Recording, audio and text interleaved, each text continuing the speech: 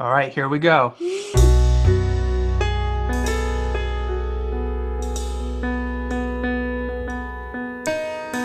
Rants with Justin and Joe. Joe. Rants with Justin and Joe. Joe. Rants with Justin and Joe. Joe. Rants with Justin and Joe. Joe.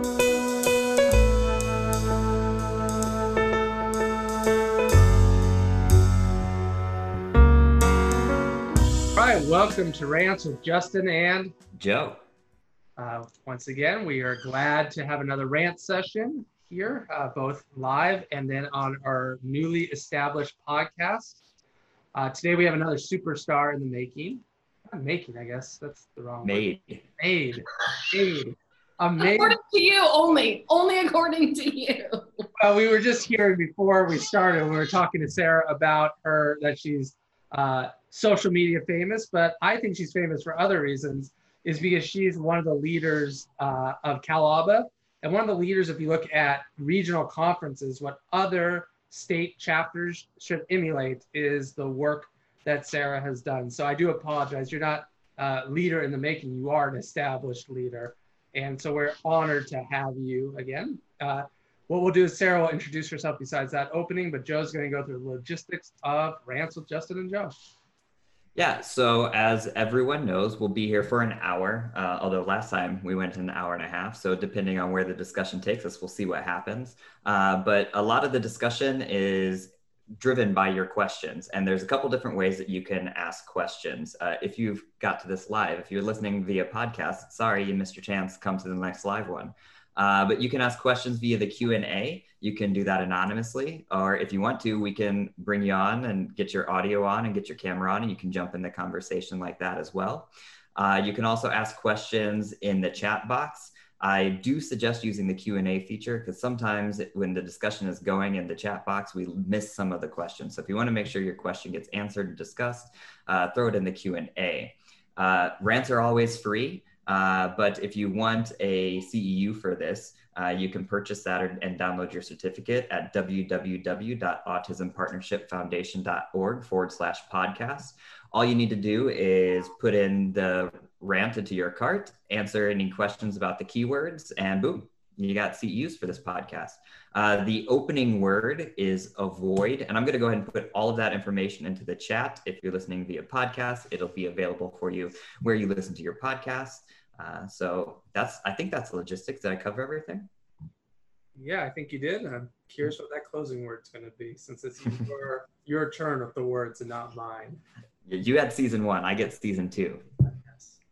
All right. So without any further ado, here's Sarah Troutman. She's going to do a quick introduction, and then we'll just get to questions and start talking about big business and ABA. Cool. Hey, so first and foremost, before I introduce myself, do I at least get a free CE for spending my time with you guys today? I mean, you're kind of reinforcing, but I would love it if I also got a free CE for appearing on this rant. Is that part of my package deal? I mean, we can see what we can do about that. Let's see. Awesome. So hello, everybody. My name is Sarah Troutman, and I reside in the Bay Area in California, which is also known as the seventh layer of hell right now during COVID. It's been a pretty gnarly time for those of us in California. Joe and Justin are 5 hours south of me. We've had wildfires here. I have had 3 power outages at my house in the last week, one of them today. So I had to pick up my one of my 4 kids that is at the house right now and run him down to this office in downtown Oakland to make sure that he was logged in on time for his distance learning. So that's my life right now. I'm sure there's a lot of other people out there that are experiencing similar challenges. I founded and ran an ABA services organization, STE Consultants, for 15 years until I exited and sold that business in June of 2019. And during that time, I also served as the president of the California Association for Behavior Analysis. I was a founding board member of the Council of Autism, or the Council of Autism Service Providers. I've served in a number of other boards. To Justin's earlier point, I love planning conferences, and that's been something that's been really fun for me. Is a great way to disseminate and share the power of our science with our colleagues. And for the last year or so, I've really focused on more kind of outward facing dissemination efforts. Specifically, I have a company that I co-own with your guest from your last rant, Ryan O'Donnell, called On Location. And we've created a documentary that we debuted in April about the magic of Boys Town and Pat Fryman. We've created a number of different courses that deal with issues like diversity, equity, and inclusion in behavior analysis, that talk about demystifying publications and how to conduct more applied research. We also just launched a free course, and I would really encourage you guys to check it out, and I can link it into the chat if you guys want me to. Justin and Joe, it's your choice.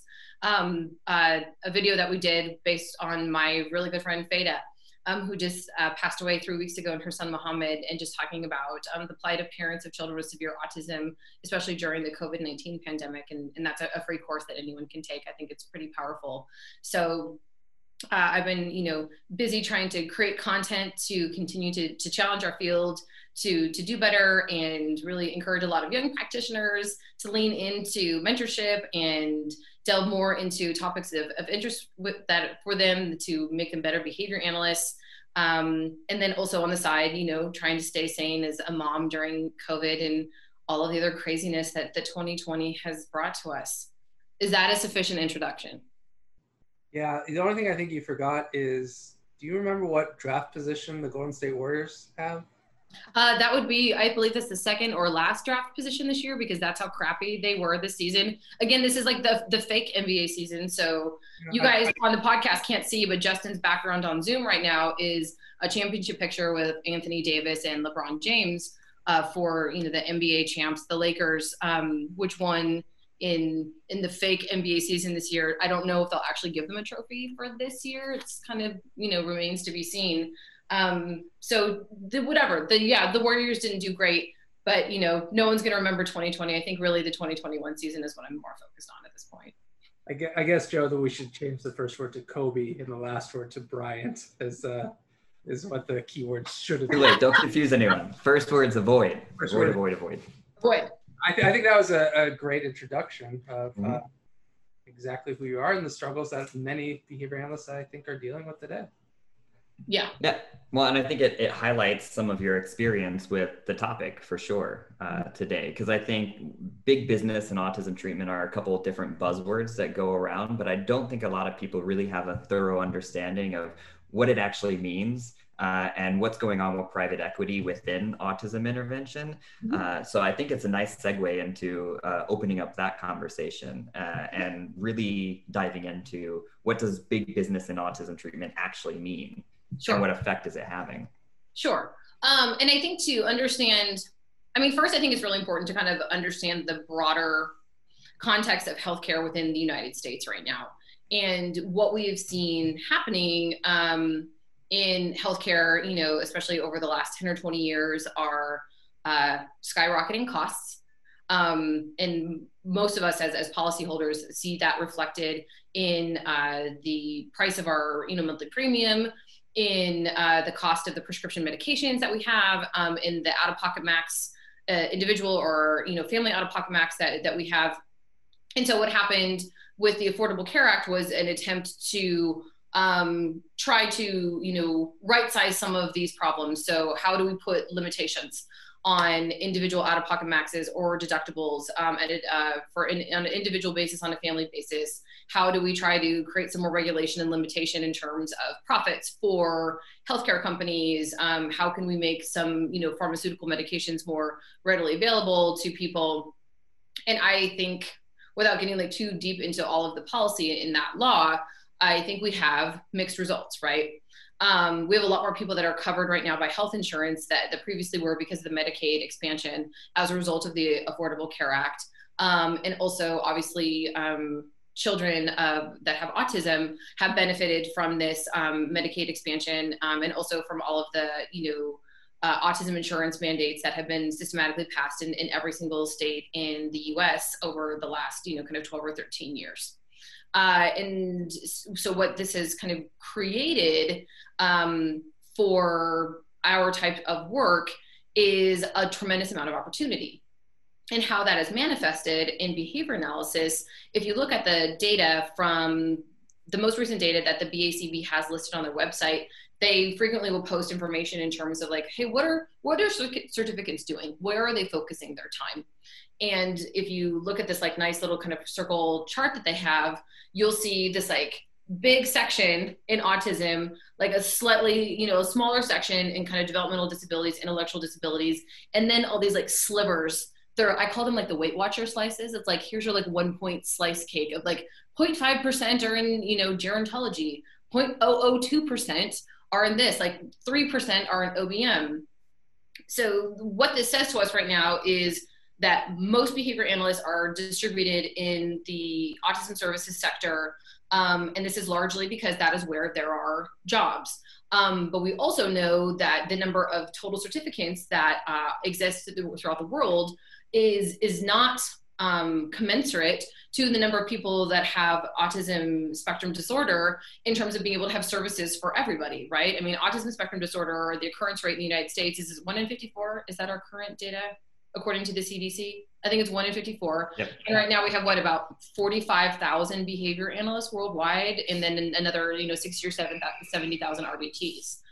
But you have mandates like in the state of California, for example, where you have SB 946, which is a mandate that compels commercial and Medi-Cal health insurance to pay for ABA services for people with autism spectrum disorder. And this mandate has no dollar caps and no age caps. So as long as you can show medical necessity for the treatment that you are seeking, you can potentially serve a person with autism spectrum disorder throughout their lifespan.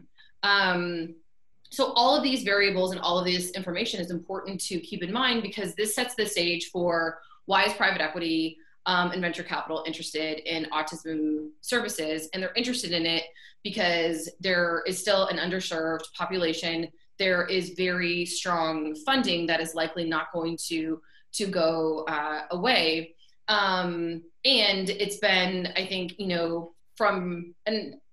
I'm just speaking kind of from my perspective. Obviously, this is not necessarily data-driven. I think it's been pretty easy for private equity to be able to establish relationships and buy therapy practices. Most autism practices are started, and mine was the same thing, are clinician owned and founded. So I started a business, I was a clinician first, and then I learned about the business piece afterwards. And that's how most of our people in our industry have operated. And, what has been happening in our industry is what's happening in healthcare in general, which is there's a large consolidation that's happening right now. It's an ineffective service delivery model for someone like Kaiser Permanente, for example, that has the largest market share in health insurance in California, to work with 400 different providers that serve 5,000 kids. It's much more efficient and cost effective for health insurance companies to work with providers that can operate at scale. Because it reduces the amount of, administrative overhead, oversight, et cetera, that they have to do in order to make sure that their members are receiving care. And again, so you see this in our national, kind of landscape. You have like kind of the big healthcare players, and more of them aren't happening. There are less of them. There's more and more, kind of consolidation and mergers that have happened. And you see that right now in behavior analysis. So what we've seen over the last couple of years, I think, the Braff Group has some nice data on like the number of acquisitions. I can't remember it off the top of my head, but there's been a lot of M&A in ABA over the last, couple of years. And you have larger groups that are just getting bigger. And then you have a lot of kind of smaller groups where, again, it's clinician owned and it's kind of maybe a couple of BCBAs, but that kind of mid-sized group, you are seeing less and less of those groups as those groups are becoming absorbed by larger players or private equities coming in. And this is what happened with STE, there was a new behavioral health company formed called Cadient Behavioral Health that my friend Lanny Fritz is the CEO of. And Cadient purchased a number of ABA businesses to be able to start that foundation for them. And then what you typically see happen with these transactions is there'll be some type of like acquisition. And then once these groups get large enough, then they start doing something just called de novo growth, which is basically organic growth, that they can just kind of grow from within and continue to scale out. That was an overly explanatory answer. Yeah, no, it makes a lot of sense, and it's very clear of how it happens. I guess one of my thoughts with it, and I always get like cringes when I hear big business and profits. I guess it's just not who I am. We give away a lot of things for free, and don't expect much money. But I guess, what are your thoughts? It seems like a lot of times today people are going in and starting companies just to get bought out by these big businesses. And unlike your company where you were an expert, you had it for 10 years. 15, 15, leader in the field, right? And then sold. I see newbies coming in with that goal in 5 years they're going to be bought out. yes. They might have like 2 years of experience. I guess, what are your thoughts on that? Is that an accurate reflection of what you might be seeing? Yeah, I think, when we were, because I'm a little older than you guys, but we're all kind of in the same area. When I first started STE, just to give some context, we were funded completely by the California Department of Education. We were a non-public agency, or the regional center system in California. There was no healthcare funding available for autism. That didn't exist. And we worked with a really great California autism advocate, Kristen Jacobson, to take 11 or 12 kids through independent medical review to fight health insurance companies prior to our mandate getting passed in California, to compel them to pay for ABA. And so we were part of that kind of like first wave and that pressure to say, like, listen, this is a medically necessary service, because what this enabled families to be able to access is, instead of like the floor of care, which is what FAPE is in the public education setting, medical necessity is a ceiling. And so this offered incredible opportunity for families to really be able to get a higher volume of hours for their kids, which was much more aligned with what our research says is best practice in terms of dosage. And so that was really exciting, but like none of these things existed when I started STE. My thing was just like, hey, I love this kind of work. I think that I can really, make an impact positively. Plus I have an entrepreneurial spirit. So like, let me figure this out. It was never like, oh, I'm getting into this specifically because I want to look for that exit and see if I can get that multiple as high as possible. Like that just wasn't part of our reality, when I was first getting into the field, and I started my company in 2004. For many people listening on that call, they were likely in elementary school. I'm old. I don't know what else to tell you about it. So to your question, Justin, and also I noticed that Brittany posted a question kind of like saying like, hey, where's quality of care in this exclamation or question mark? I don't think fundamentally there is something wrong with looking at starting something with an idea that you want to exit it at some point. And whether that is autism services or some other type of business, this is something that commonly occurs. People don't necessarily do things forever. And what I've definitely noticed that has changed in terms of how people view work, and where I think there's some like generational differences, is I think a lot of younger people now, whether you want to call them millennials or whatever the generation after that is that Generation Z. Are we going to start getting into like generation like Z.A? I don't know. But there's a different attitude in terms of like career, how long you spend doing something, what you're interested in. You don't do things for like the lifetime as much anymore. That's kind of an older, kind of work value. So to think that there are people in our field that are understanding the connection between, gosh, I want to do something where I feel like there's something meaningfully that I can contribute and I can have a positive effect in people's lives. Plus I understand that there's a market for this. And if I do this right, I might have the opportunity to generate, wealth for myself. That's the American way, right? Where this becomes complex is when that wealth that you're generating is on the backs of very vulnerable people that have very specific needs, that are generally, within family systems that are very, very vulnerable. They're vulnerable to higher rates of divorce. They're vulnerable to higher rates of mental health disorders. They're vulnerable to higher rates of poverty. And I think, like all things in life, the devil is in the details.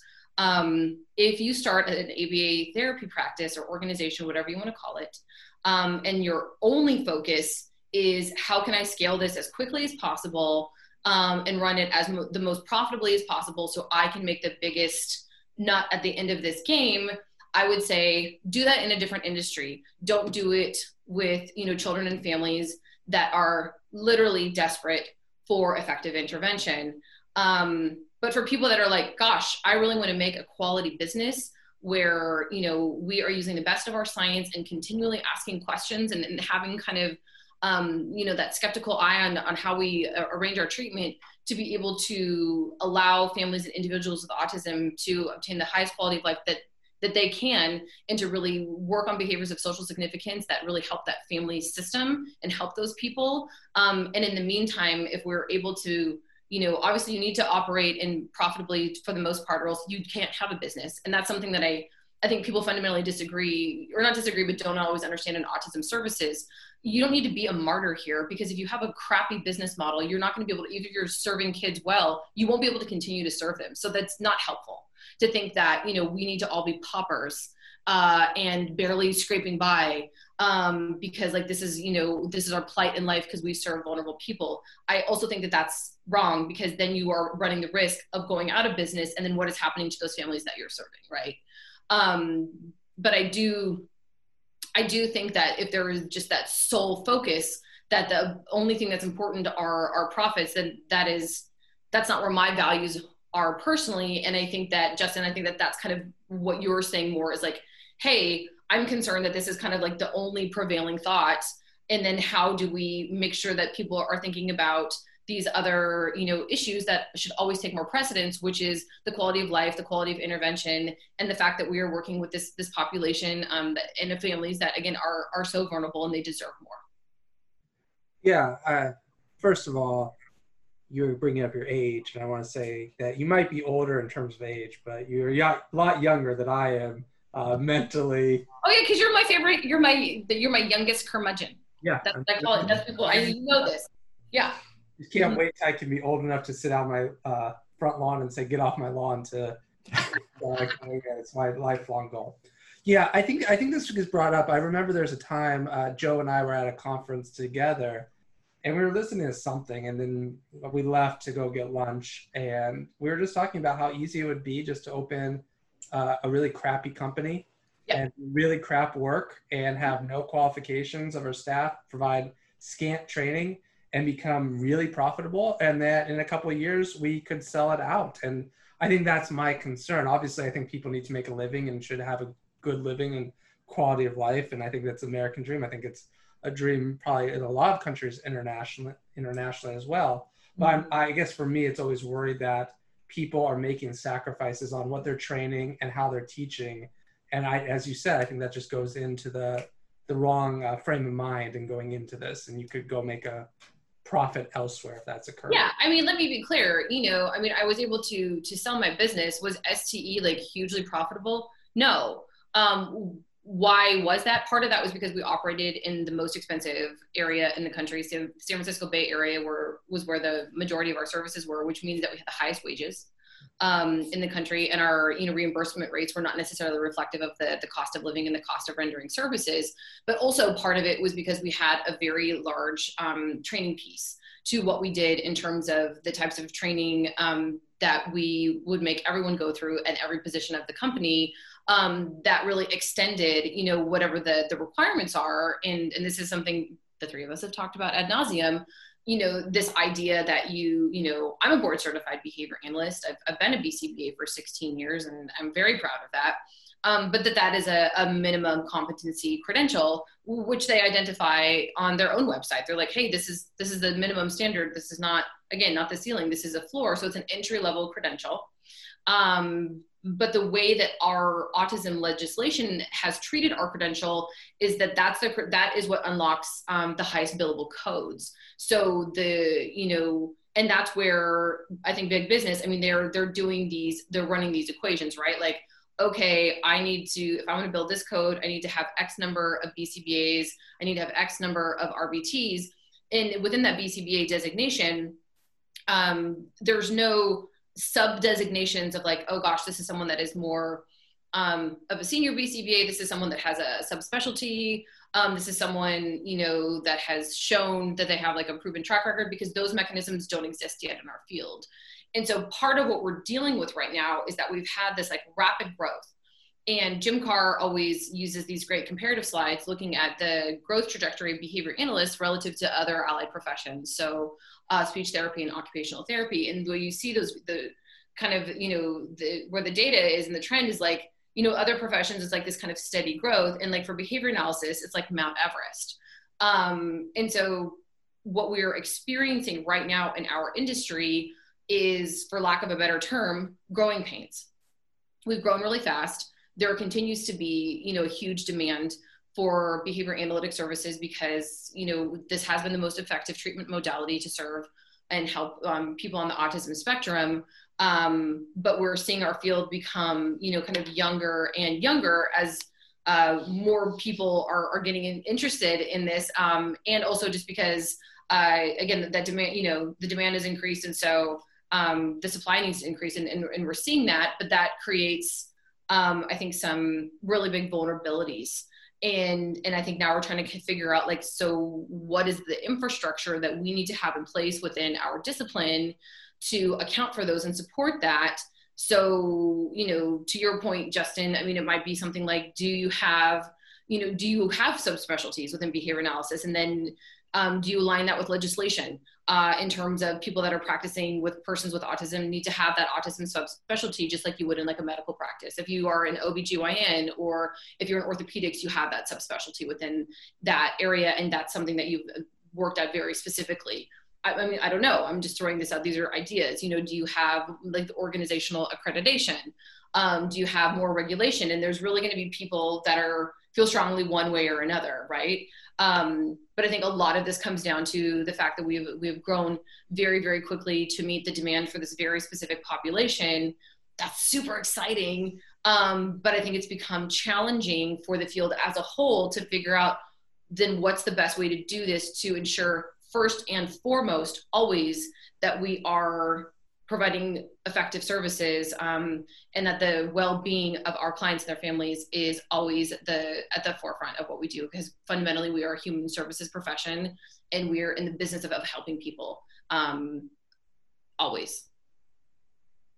Yeah, the financial contingencies and the youth of our field is terrifying in terms of how big business is affecting autism treatment. I think you told us, or you presented somewhere, that there's a large number of BCBAs that are just 5 years into the field. 50%, this is Melissa Nossick presented this data from the BACB, and this was current as of April 3rd of this year. 50% of our certificants have been certified for 5 years or less. That's very young. Yes. But I think, I don't know if you were looking at the questions, because I am right now. Yeah. You almost answered Liz's without even knowing it. So I'm going to throw it out there because I don't think anyone can see it until we bring it up. Liz asks, how can we as a field go about protecting our employees and the quality of services for our clients? I've seen BHCOE and CASP come up with accreditations. However, it isn't a requirement for agencies like how hospitals are required to be accredited. Where is ABA going as a field to protect quality of services and employee protections with respect to this, unions, policy changes, and what can we do as employees and members of the field to help with progress? And I think the two things that you kind of talked about, or at least the one, was the subspecialties. And I know that's been an ongoing debate and discussion within our field from all the way back into, the conception of the BACB.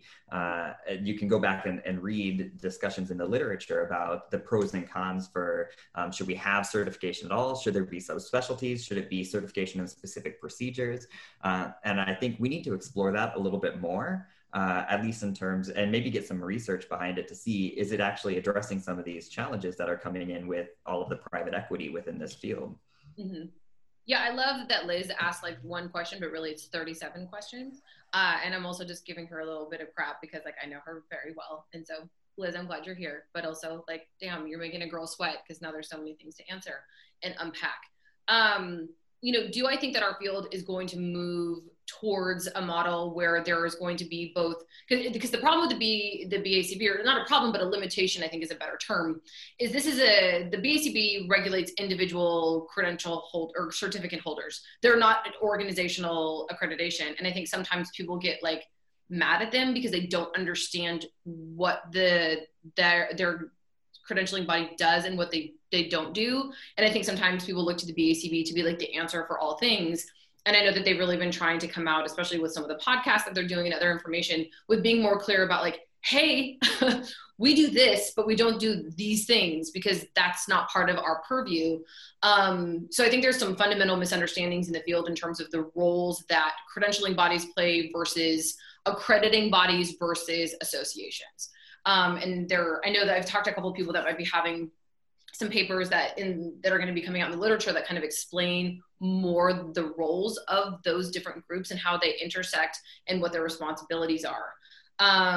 So yeah, do I think that we will eventually move towards an environment in our field where there is going to be some type of organizational accreditation that is required in order to obtain funding from certain funding sources? Sure, that would likely make sense.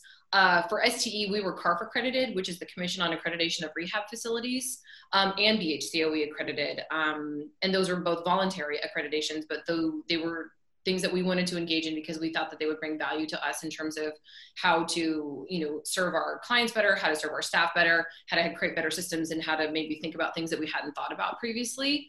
The issue with those is these are not free, right? I mean, and right now people are doing this on a voluntary basis, with the idea being that, hey, if there's some way for us to use these accreditations to be able to become a better business, to be able to potentially use this as a tool for recruiting, better candidates because we're holding ourselves to a voluntarily higher standard, that's great.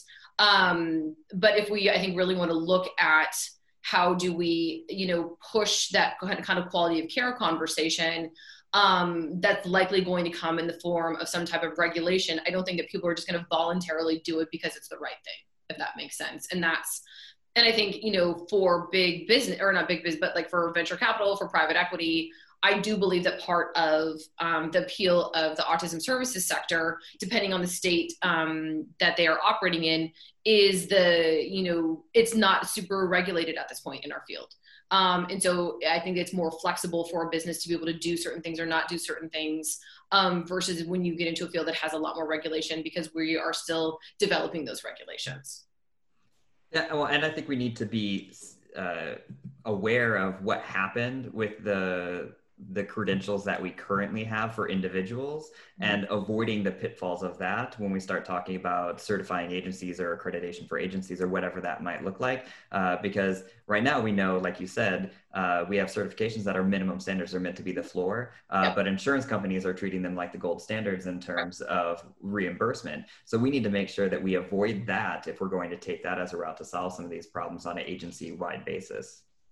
Yeah, and again, I just think, it's growth problems, right? And so hopefully what we will continue to do in our industry is look at, where are these weak spots, and then how do we really kind of systematically address them?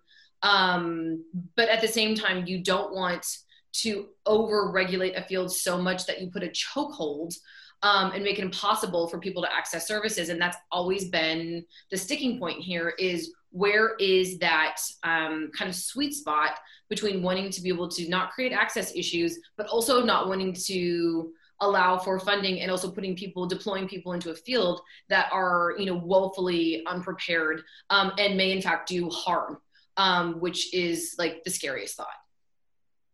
Yeah, that road between flexibility and regulation is a difficult one, and I think we've talked about that a lot in terms of just application of behavior analytics services for those on the autism spectrum, and I can only imagine how tough it's going to be when we try to scale that up and talk about it on a field-wide basis.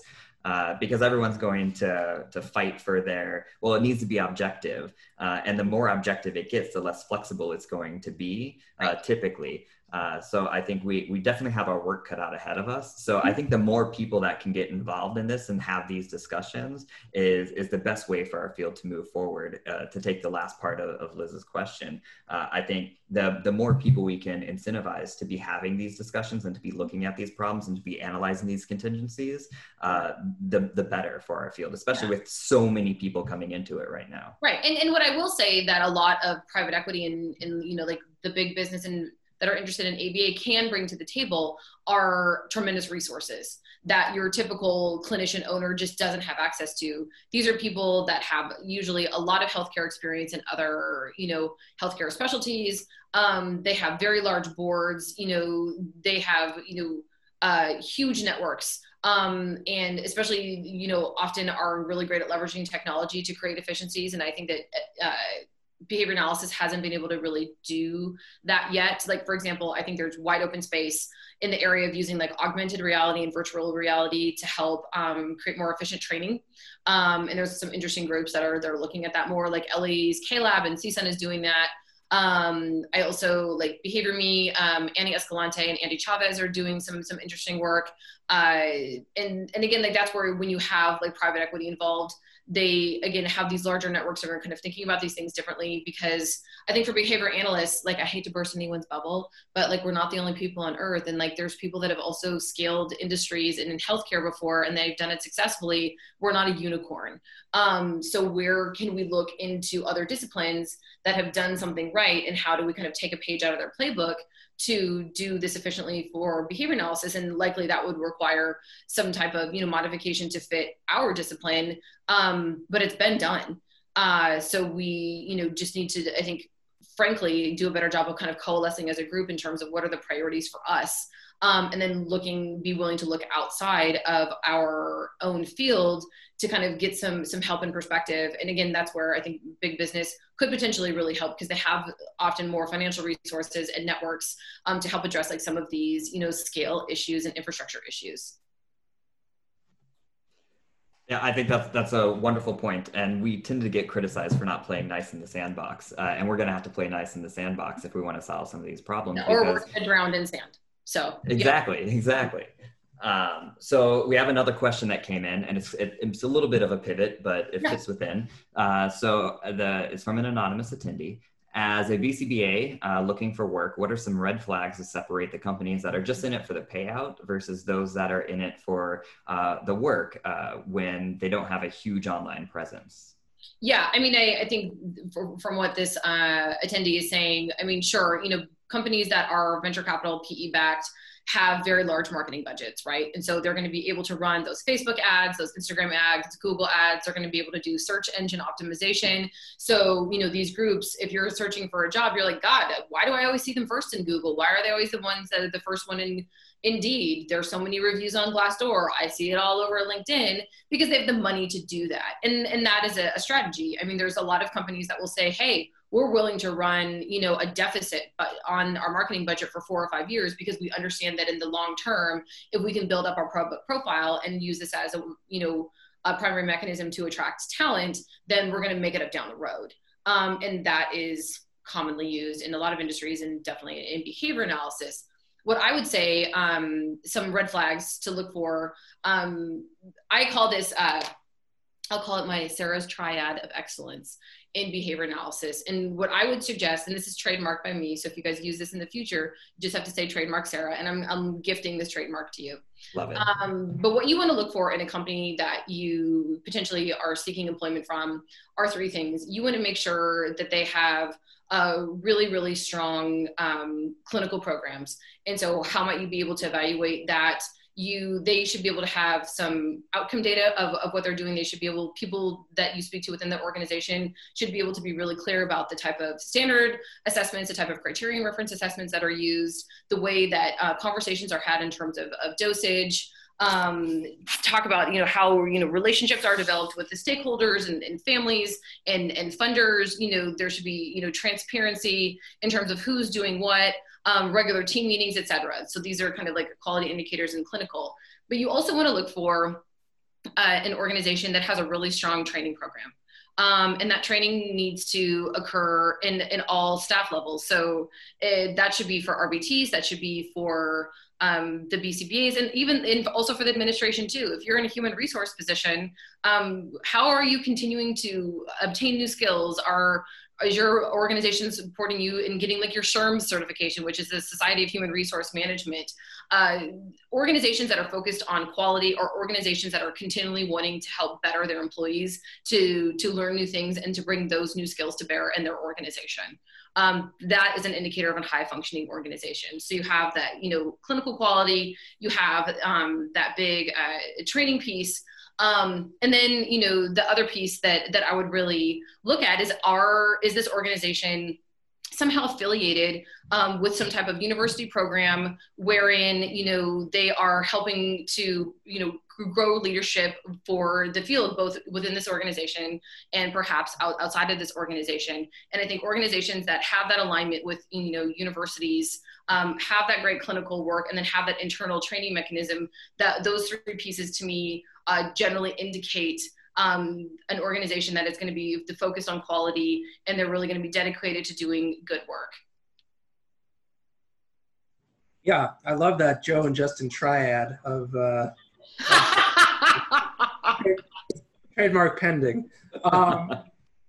So yeah, I think the outcomes. I had that note before you started talking about that. Is that something we should be looking for? Yes. In any company, is what are the outcomes that you are achieving with your clients, and that does not mean that everyone has to be best outcome by the LOVA standard, because that's a subset of learners who reach that standard. It means it's the best outcome for that learner, but it should be based, as you said, on those norm reference, the standardized measures. So it's just not like they learned 30 skills in a month, or they learned 40 skills in a week, or whatever.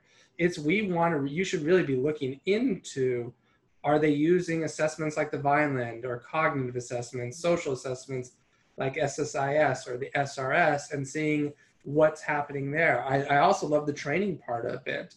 And so really looking, is training time-based? Are they just getting you in for 40 hours and kicking you out? Or is it performance-based? Or is it performance-based, which is what it should be. You should not be working as a direct line staff or a supervisor until you can perform those duties. And I think the other things as red flags, and I don't know what you feel about this, Sarah, is also, if you're coming in, is what's your case size if you're coming in as a supervisor? Are you having 5 cases, 10 cases, or are they going to put you with 40 cases, which is unmanageable? Yeah. And also looking at, how are bonuses tied into what you're doing? Because I see a lot of times, bonuses are just tied into arbitrary things, not on how good you are as a supervisor or your performance as a supervisor, but other kind of areas. So I think those are some things I also I would look for if I was looking for a job. Yeah, lots of advertisements for BCBA positions include bonuses for increasing your caseload size. So like there's financial incentives for continuing to add kids to your caseload, which we know quality doesn't always equal quantity, and vice versa. So to me, that's a huge red flag. I know, but I will also counterpoint that, because I had that at STE. So we allowed people, but it was paired with a clinical standards and clinical competencies. So you had to qualify into being able to obtain bonuses for having additional billable hours for your caseload, but you had to maintain standards within our competency in terms of, both on the clinical, but also administrative piece too, because part of what's happening a lot right now in ABA, especially for businesses that are very heavily invested in the healthcare sector, is there's a lot of administrative work, and people, A, hate it, I get it, but B, I think it puts a lot of pressure on BCBAs to try to be as efficient as possible with their billable time, to try to bill as much as possible, knowing that they might have to also have a lot of this administrative work that they need to somehow fit into their day, and they don't want to be working for 95 hours a day, because that doesn't exist, right? So yes, I think that it can potentially be a red flag, but again, what you're looking for, again, is like more from a holistic perspective, is, are there, financial incentives and performance-based incentives for me to be able to make more money? But are there also these, both qualitative and quantitative measures that they're looking at to ensure that the services that I'm providing and the clinical work that I'm doing is still great? Because part of the problem for businesses is, businesses, in order to pay you more money, they need to make more money. And that's just like basic math. So that's why you have so many of these systems in, and that's why we did that at STE, because of course I want to be able to pay my clinicians more, but it needs to be tied to revenue that's generated for this business, because most human services business, and especially autism services businesses, our margins are very thin.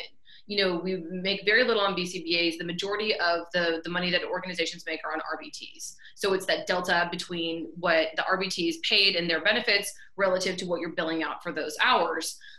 So I also think that you need to really kind of, manage that business aspect too. And I do think there is a way to try to do both, but that requires a lot of effort and requires a lot of oversight. And then it requires you need to have quality assurance.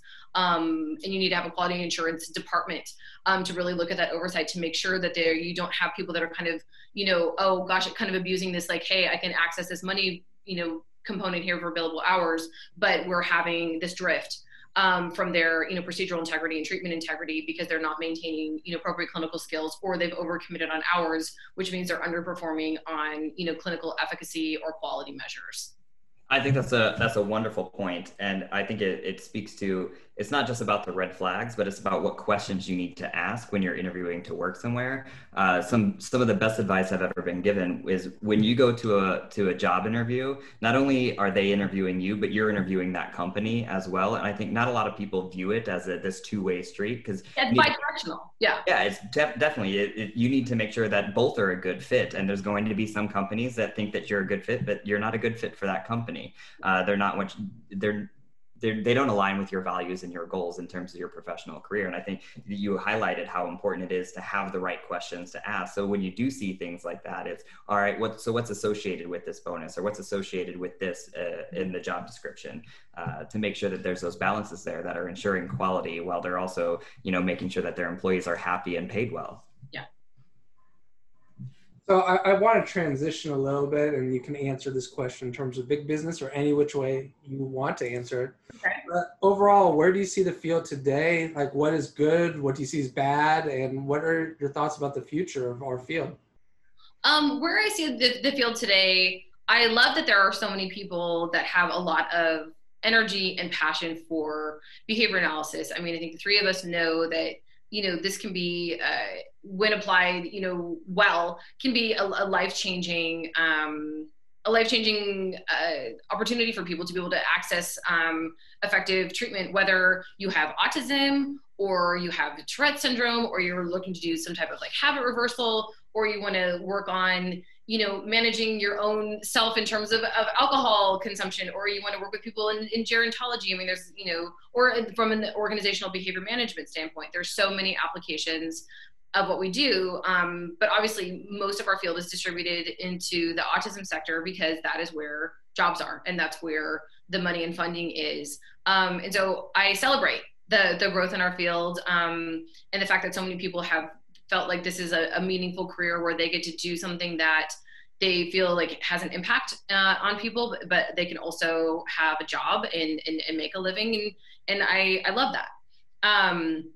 Where I see our field going is I'm very interested in broader applications of behavior analysis that extend beyond autism, just because I do believe in the power of what we do. And I think that we can, there's so much great history we have, whether it's, from Skinner to Mont Wolf, to there's so many people that have written about like how we can use behavior analysis to affect social change, how we can use behavior analysis to build, the whole idea like Walden 2, can we use behavior analysis to really build and create better lives for just people, a better life experience by using the best of our science? Can, we use behavior analysis to treat, broader disorders?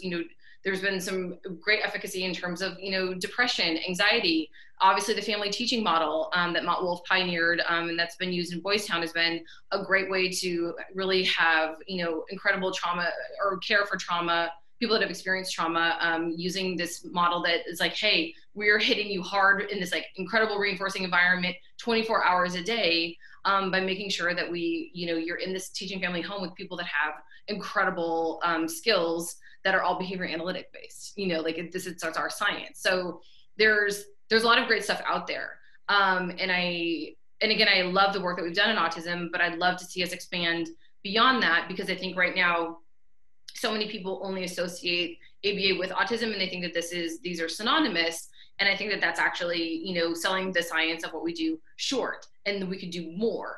So I'd like to see expansion of that. And as it relates to kind of big business and autism specifically, I think that we'll continue to see a consolidation in our market. And I think you're going to continue to see pressure, especially from healthcare payers, in terms of rate reduction. and there's going to be, we're going to get squeezed on the margins. And so it's going to really force our field to continue to be more efficient. I think we're going to have to look more at standardization of our practice, really looking at outcomes. Will we move more to a value-based payment system, which is something that's been important, for CMS? Like, yes, eventually I think that will happen. A lot of this is largely going to depend on the outcome of the election, and if there are still kind of, threats to the Affordable Care Act and the expansion of Medicaid. I think there's a lot of things that are up in the air. But mostly I think we really need to put in some time and thought into the infrastructure that supports our, rapidly growing field. And then the indices of quality, both at an individual and organizational level, and really how to help both, practitioners and consumers and funders discriminate between what is good and what is not good. I love the point about the wide application of behavior analysis, because I think that's kind of been lost across the years for a wide variety of reasons. I think that could be a whole rant on its own. Oh, yeah. But it makes me I love the point that big business could actually help us there because of the resources that they could bring in, because everyone tends to follow the money.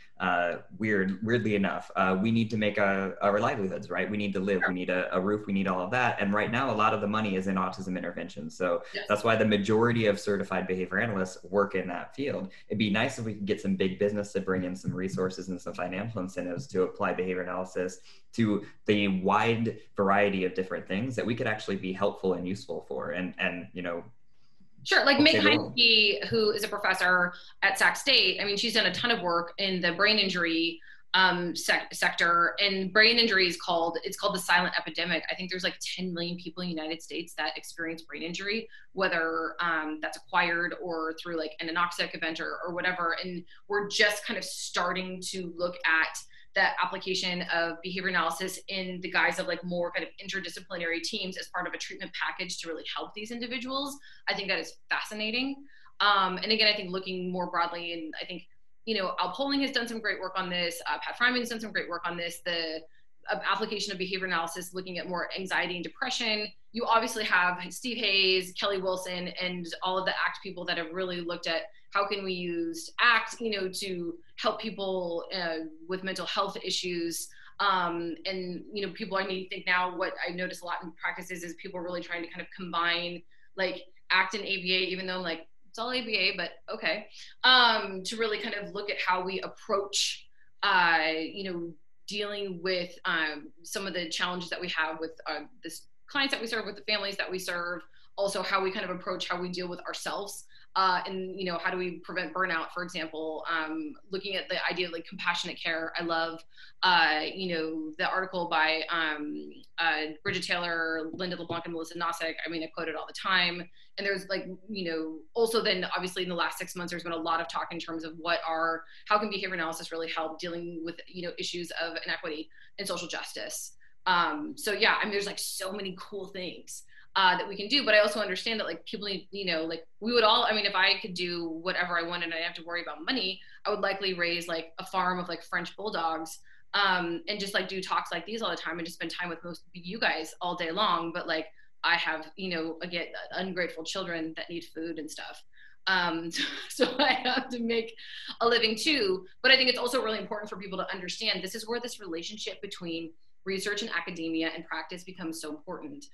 You need to have that research foundation and that research base to show the efficacy of our work in some specific discipline. And then you have to tie that into funding and legislation. And then you need to be able to train people in the applied setting to be able to carry it out. And so there's these synergistic relationships.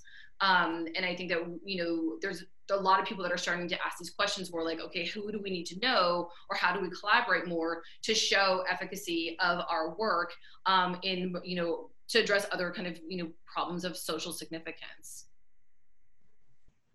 I think this has been a great talk, Sarah. I think very fascinating, considering that I'm one that never really thinks about business or big business, as I'm, I guess, just more the academic person at this point. A researcher and just thinking about intervention. So thank you so much for coming on to our podcast and doing a little ranting with us. We miss seeing you at the various conferences, and look forward to when we can do that again.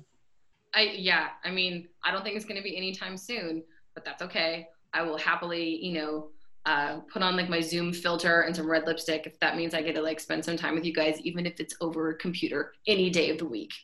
And so I also found it interesting you're talking about your other job, which would be raising French bulldogs, because I came up with the job that I would do, which was, what was the name of it, Joe? You came up with the name. The wine parlor? The wine parlor. It would be a combination of a wine store and ice cream parlor. So and yeah, you could have like rosé gelato. Yeah, we could have a lot of that. And so I've been talking about this week other careers I would be doing, which would be fun as well. Can I ask you guys a question really fast? Yep. Why did you guys decide to start this podcast? Like, what was the impetus? So I think this started at Cal Alba right after Cal Alba, where Cal Alba happened, and then things were didn't happen. Yeah. Where things were getting shut down, and Joe and I just missed talking and seeing each other and having these kind of conversations. So these conversations would happen in our office regularly. Yeah. It would happen over lunch with people like Julia Ferguson, Christine Milne, and Joe and I would discuss these different topics ad nauseum, and we felt, this would be an interesting way to continue those conversations. And our original thought was it would just be Joe and I, and then every other week we would have a friend or a colleague or a guest come. So far, they've all been friends, colleagues, and guests. Come and talk with us. And then we really just liked talking to other people. We missed seeing other people. And we felt this would just be a way to help that connection, at the same time educate BCBAs on what's going on in the field and topics that we're concerned about or that we think about or that we have in our periphery view. Yeah. Or want to learn more about. Like, the nice thing about bringing guests on, people like you get to bring your expertise that we don't have and really have a much better discussion than just Justin and I could have about big business. That's not our area of specialty. So having people come on where it is their specialty allows us to, rant a little bit on that as well. Yeah. And then we were convinced to make it a podcast. I know. I really have enjoyed podcasting. It's been really fun. And again, I think part of this, and I kind of figured that your answer would involve this. It's almost a selfish endeavor because we're all people that really want to be connected with each other. And so how do we find something that allows us to do that, but then also hopefully, bring important information, maybe thought-provoking ideas at the same time. And so I'm glad you're doing this. And I do think the podcasting can be a great way, to both for us personally to have that connection, but then also to really continue to share our thoughts with a broader audience. And I think that this is where a lot of conferences, I think people don't realize, that's great. You can go to a conference and speak at a conference and maybe you have an audience of 100 or 200, or if you're at a big conference, 300 or 400 people, but the potential range that you can have on a podcast or using video is actually far greater. And so I think I would really encourage more people in our field to be doing this, because conferences are fun, but this is a place where literally anyone, you can reach anybody in the world. And so do that more. And I'm glad you guys are doing this. Thanks. Thank you. It's been a fun endeavor. So our next rants will be, not for the podcast people, but for the live people, will be Election Day. We're going to take a little break from the chaos of the election and maybe have a little less stress on Election Day, as I'm sure millions of people are going to be stressed. And we'll be having Dr. Tom Zane come and speak about one worldview to rule them all. So I'll have a Lord of the Rings background, I guess, on that day. And remember that this is free, except unless you want to use, but we always encourage, if people have the means, have the resources to donate to Autism Partnership Foundation. It does a lot of good for a lot of people, including our free RBT training that has over 102,000 people have. That blows my mind. It blows my mind. I've been so proud of you guys for that. Every day, when that video launched, I was like, is anyone going to watch this shit? And they did. They did. They crashed our servers multiple times. I know. That upgrade. What an awesome problem to have. Uh-huh. The demand is so high. Right? Yep. And we do, research, which helps, I hope, a lot of people when they read it and find best practices to implement with autism. So if you can, we'd always appreciate any donation to Autism Partnership Foundation. And with that, I'll turn it over to Joe for the closing word. The closing word is rigidity. So I'll go ahead and throw that in the chat box for everyone. So again, if you want CEUs for this, go to www.autismpartnershipfoundation.org/podcast. Enter the opening word, which was avoid, and the closing word is rigidity. Throw the rant into your cart and you have your CEU. So Sarah, thank you so much for coming. Wonderful. I think every time each rant tops the last one. I'm going to tell Brian that you said that, since his was the last rant. I'm going to brag to him that I ranted it up. Yeah, I mean, we didn't see him putting on his makeup or come with like hair that, so. Awesome. Well, like I said, I love you both dearly, and you're not only my colleagues, you are my friends. But this is also something, that I think is really interesting, and we need to have continued open discussions about, because I think a lot of behavior analysts don't understand a lot of the contingencies involved in business.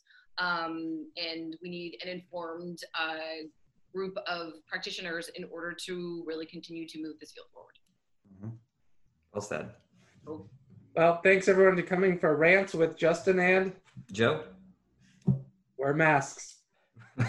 Wash your hands. Vote. Yes, vote. Yeah, for real.